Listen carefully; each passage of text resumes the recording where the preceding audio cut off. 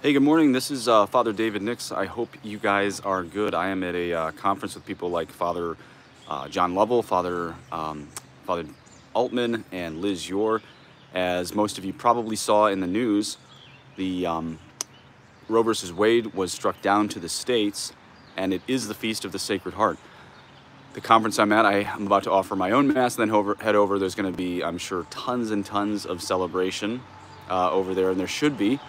But had kind of a thought, the rest of this video probably isn't for kids because it's a slightly graphic thought on abortion, how this ties into Roe versus Wade being overturned. And even though this is obviously cause for great celebration, I don't mean to make any Debbie Downer video by any means, and we'll pick it up with some hope at the end, of course. But one of the things that hit me is in late-term abortions, they use something called digoxin that is injected through the uterus into the heart of the baby to kill babies that are 20 plus weeks old. We're talking very advanced near-term babies, and this is how they would do late-term abortions. Is digoxin would be injected into the hearts of the babies, which would stop their hearts, and then they'd be either delivered or dismembered and then delivered. That's how they do late-term ones. And so it hit me on the Feast of the Sacred Heart that it was upon the transfixed one that we look. This is in the old Zechariah, it's in John's Gospel. They will look on him whom they have transpierced. They will look on him whom they have transfixed. And we also know Jesus said, whatever you do to the least of my people, you do to me. And I thought, this is a very interesting day for this to happen, because even though we celebrate, we remember how many children, like Jesus's heart was pierced, have been pierced just like Jesus's, with a syringe going in there to make the final kill.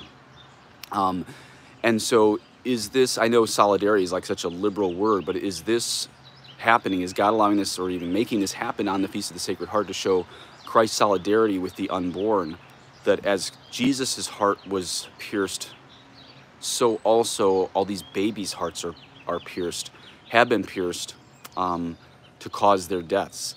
And so this is our launching point to fight peacefully for the end of abortion at the states levels. I mean, this is awesome that this got kicked to the states, but it just begins our battle. There's no less abortions tomorrow in the country than there will be right now, yesterday. And so this gives us great hope to double down for the battle. This doesn't give us hope to end the battle. This gives us great hope to double down on the battle, that this has happened on the Feast of the Sacred Heart. And you know, you think of John and Mary at the cross, and this is just the beginning, because the resurrection comes. And that is truly my hope. As again, not a Debbie Downer thing, but we do have to remember there are millions and millions and millions of real people, not fake numbers of fetuses, millions and millions and millions of babies dead. And now is the time when we can maybe get a foothold. This isn't a total win. This gives us, on the Feast of the Sacred Heart, the chance for pro-lifers to step up on a foothold. This is your invitation to become pro-life warriors, pro-life soldiers, and to get things going. Someone in the live chat said, wait, did the decision come down? That's what I'm seeing all over Twitter, is that Roe versus Wade has been overturned and given to the states. So do celebrate today, but make plans. Make plans to get involved in the pro-life movement.